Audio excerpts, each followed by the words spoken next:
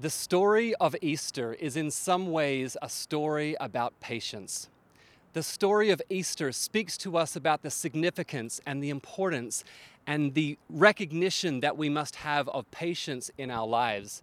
While there were only a matter of days from the crucifixion to the resurrection, we know that those days must have felt like a lifetime for those that were there 2,000 years ago. And while you might find yourself in the middle of a dark space right now today as I'm speaking to you, I want to encourage you. Because as Christians, we have been made to be more than overcomers. As Christians, God has given us the victory. And so I want to encourage you, while you might find yourself in the middle of a valley place today, God has given you the victory to find your mountaintop experience again. And so it is only a matter of patience. It is only a matter of patience that will lead you from this into that. Nothing will make you appreciate a warm, sunny day like having to go through a Midwest winter. Can I get an amen? Nothing will make you appreciate a quiet home like a home that is full of young children. Nothing will make you appreciate a juicy, delicious steak like going through a 21-day Daniel fast. And nothing will make you appreciate freedom and community like having to go through a prolonged quarantine experience. And nothing will make you appreciate having a Savior until you have to go through a moment without one. And that is the context that we step into this Easter experience with. As we read through the scripture in Matthew 28, we see him saying this: "After the Sabbath, at dawn on the first day of the week, Mary Magdalene and the other Mary went to the tomb. There was a violent earthquake, for the angel of the Lord came down from heaven and going to the tomb, rolled back the stone and sat on it. His appearance was like lightning, and his clothes were as white as snow. The guards were so afraid of him that they shook and became like dead men. The angel said to the women, 'Do not be afraid, for I know that you are looking for Jesus, who was crucified. He is not here. He has risen, just as he said. Come and see the place where he lay.'" These women in particular got up at the crack of dawn. They were early birds that were wanting to take spices to the gravesite. They took spices because what was then recognized as a way to grieve would be like if we were taking flowers to a gravesite today. And so these women were completely unaware of the significance of the moment that they were stepping into. These women were stepping into that moment to grieve. They were taking spices to the gravesite, believing that they weren't going to see a risen Savior, but they stepped into that moment not being aware of what was getting ready to take place. Their focus was on what had happened. Their focus was on their grief. Their focus was on the past.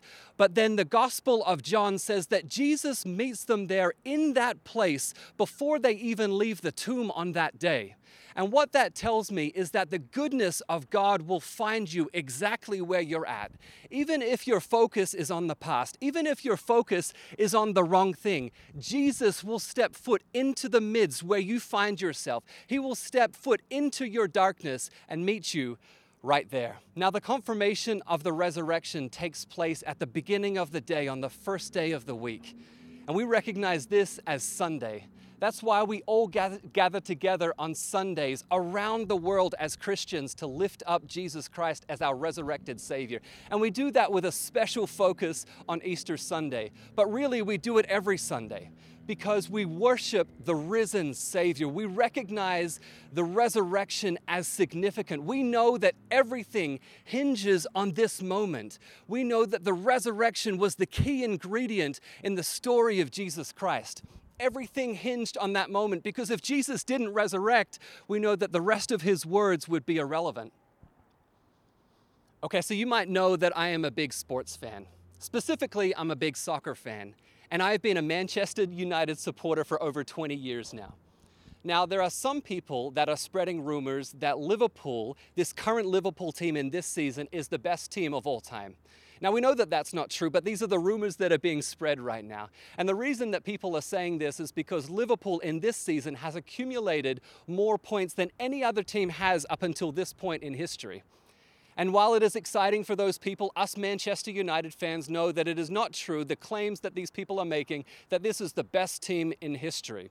But the distance between Liverpool in first place and other teams in second, third, and fourth place is insurmountable, they say. And they're predicting that Liverpool would not just have won the season, but they're predicting that they would have done so in record-breaking fashion. Now, before COVID ended the season, people believed that Liverpool was going to take all trophies. People believed that Liverpool was going to take the cups. And the reason that I'm telling you this is simple.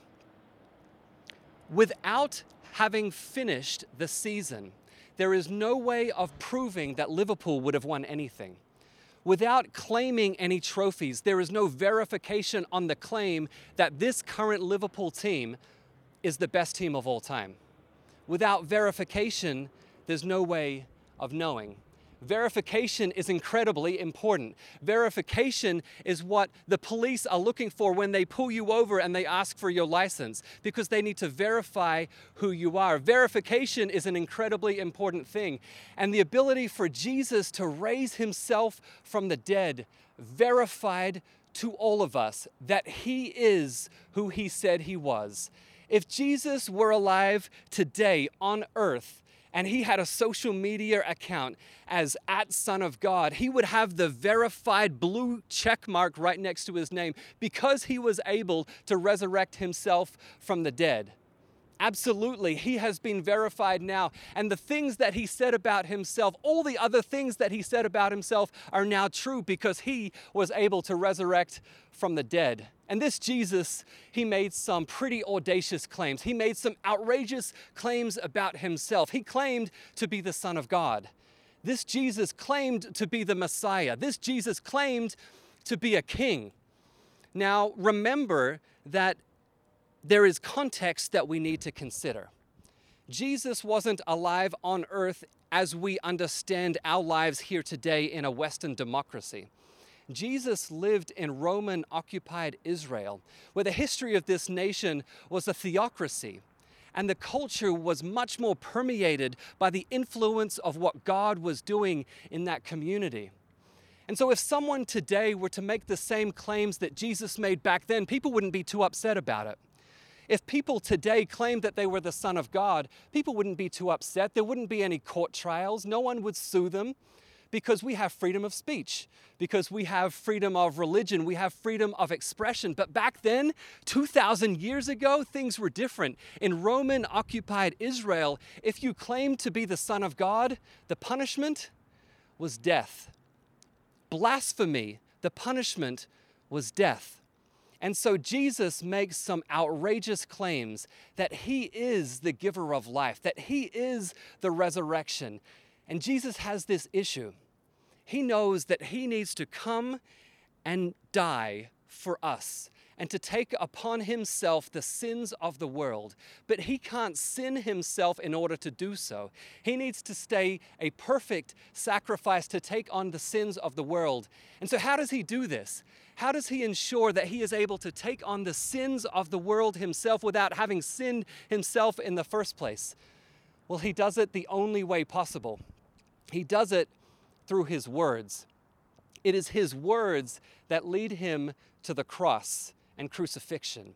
It is his words that lead him ultimately to the resurrection and to the eternal life. The claims of Jesus are bold and they are audacious. One time he said that he can forgive sins, and another time he said that other people can find eternal life through him. He said that not only can people find eternal life through him, he said that he is the only one that people can find eternal life through. He is the gate. He is the door for all to find eternal life through.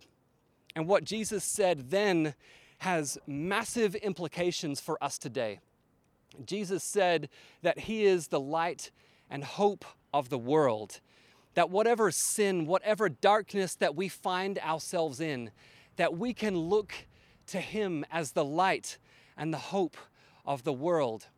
God doesn't look at your darkness. God doesn't look at your sin, at your addiction, at the temptations that you find yourself in and step away.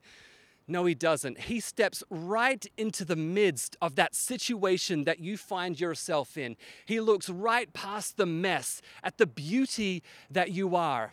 And even if you think that you deserve the sin that you're in, even if you think you deserve the mess that you're in, God sees it and he covers it and he loves you in spite of it.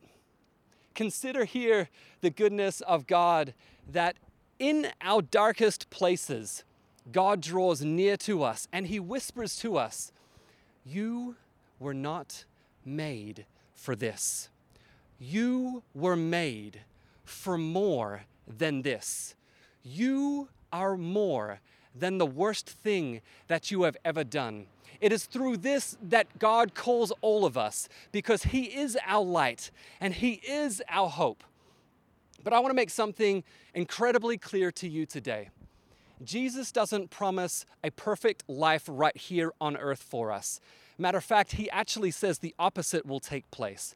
As we follow him, he says that persecution will follow us. As we follow him, he says that bad things will occur to us because we are pursuing him. He says that we will have to choose some relationships over others. He says that we might have to leave an occupation. He says that people might hate us as a result of us following him. And the truth is that this is partially why Jesus makes some great claims and some great promises for us. Because God says through Jesus, times will be difficult. You will be persecuted as a result of me. But these are the promises that are true. These are the promises that you can hold on to, and they are true for those who persevere and who endure. When the angel of the Lord spoke to the women at the tomb, he said to them, "Go and find the disciples and tell them to meet Jesus in Galilee." And as we read that story a little bit further, we see that Jesus doesn't meet them in Galilee like he had told them to. Jesus has to go and find the disciples who are hiding in a room. They have locked themselves up in a room out of fear of what the Jewish leaders might do to them. They were fearful that what had happened to Jesus might happen to them. And so they locked themselves up in fear inside that room. And Jesus steps in to that moment with them. While they had removed themselves, while they had isolated themselves, while they had put themselves in quarantine, Jesus steps right into the middle of that situation. And this, in essence, is the good news, that no matter the room that you find yourself in today, no matter the quarantine that you might find yourself in today, that no matter where you might find yourself today, God steps into that situation with you. Even if you're doubting that God can step into your situation, even if you're doubting that God can do something about the situation that you find yourself in, I've got some good news for you.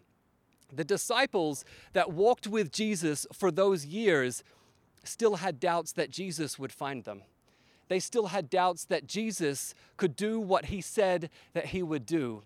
And while they had their doubts, and we might have our doubts, Jesus still remains victorious. And Jesus is able to still do the things that he said that he would do.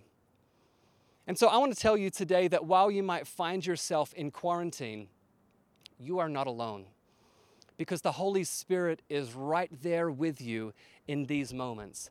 I want to tell you that you don't need to feel fear and be overcome by it, because the Holy Spirit is there to comfort you. You might feel nervous. You might feel anxiety. But I want to tell you today that the Holy Spirit is there to give you peace. He wants to know you and be known by you. The Holy Spirit is there to grant you the needs that you have in your life, and He is available to restore you and redeem you and save you and be known by you. Did God send this virus that is circulating around the globe right now? Absolutely not. Will we overcome it? Yes, we absolutely will. Will we be stronger on the other side of it? Yes, I believe that we will. Will we have learned some things along the way? Yes, we absolutely will. I believe that God will restore us and make things new, better than they were before, because there is still truth in His words, because there is still power in His words. And herein lies the power of words. Words are able to create things. Words are able to bring life or destruction. Words are able to bring solutions or problems.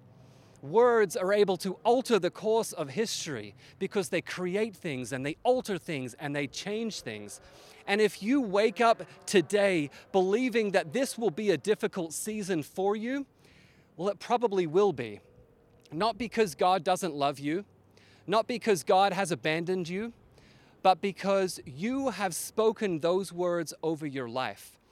And so God does want to know you, and God does want the best for you, but you need to claim those things over your life as well. It's a reminder of the significance of words. It's a reminder of the power that there is in words. Words have value, words have meaning, words have authority, and that's why it matters how we speak to people. That's why it matters how we speak to our children. You're stupid, you'll never amount to anything. Or, you're awesome. You are an overcomer.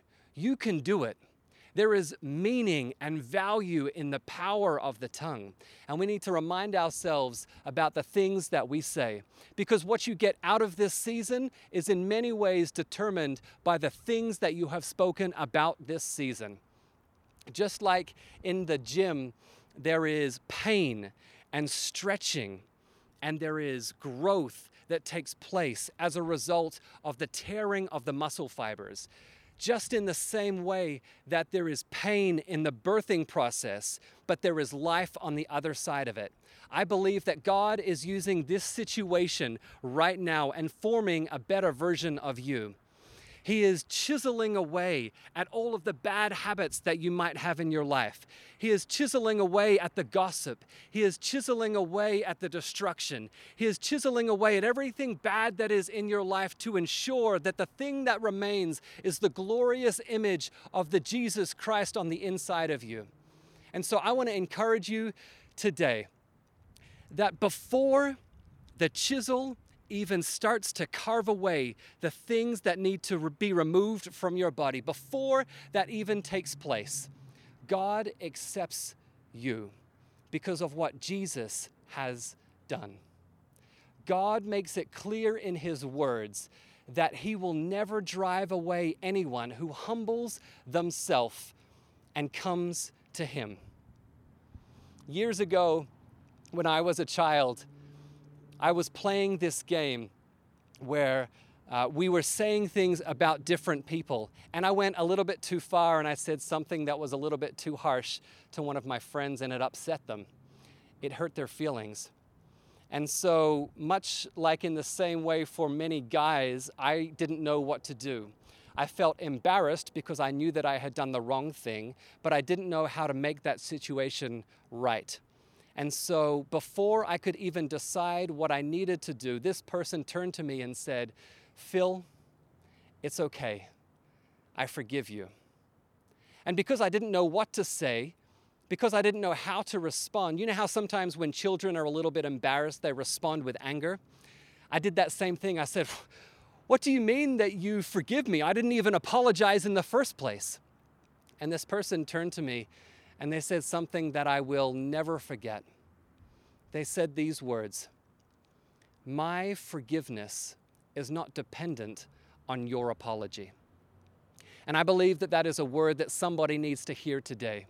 I believe that that is a word that Jesus is speaking over you today, that His ability to forgive you is not dependent on your ability to repent to Him. He went to the cross long before you even repented of your sins for you. He wanted to make sure that everything was available to you to ensure that you could be in right relationship with Him. And so I want to encourage you today that while there is nothing that you can do that will earn the forgiveness that God offers, while there is nothing that you can do to deserve the forgiveness and the freedom that He gives, All you have to do is receive it today. All you have to do is completely receive the gift of salvation, the gift of forgiveness that He offers to us today. So I want to encourage you to receive that. I want to encourage you to step right into this moment to make your relationship right with Christ. That's why we're here today, to ensure that we can be in right relationship with God. Will you receive Him? Will you receive the perfect work of the cross? Will you receive the perfect work of the forgiveness that He offers through His resurrection? I want to encourage you to pray a prayer with me in these moments, because I believe that He will forgive you, just like He said that He would. I want to encourage you to pray these prayers because He will restore you, just like He said that He would. He will heal you, just like He said that He would. And He will save you, just like He said that He would.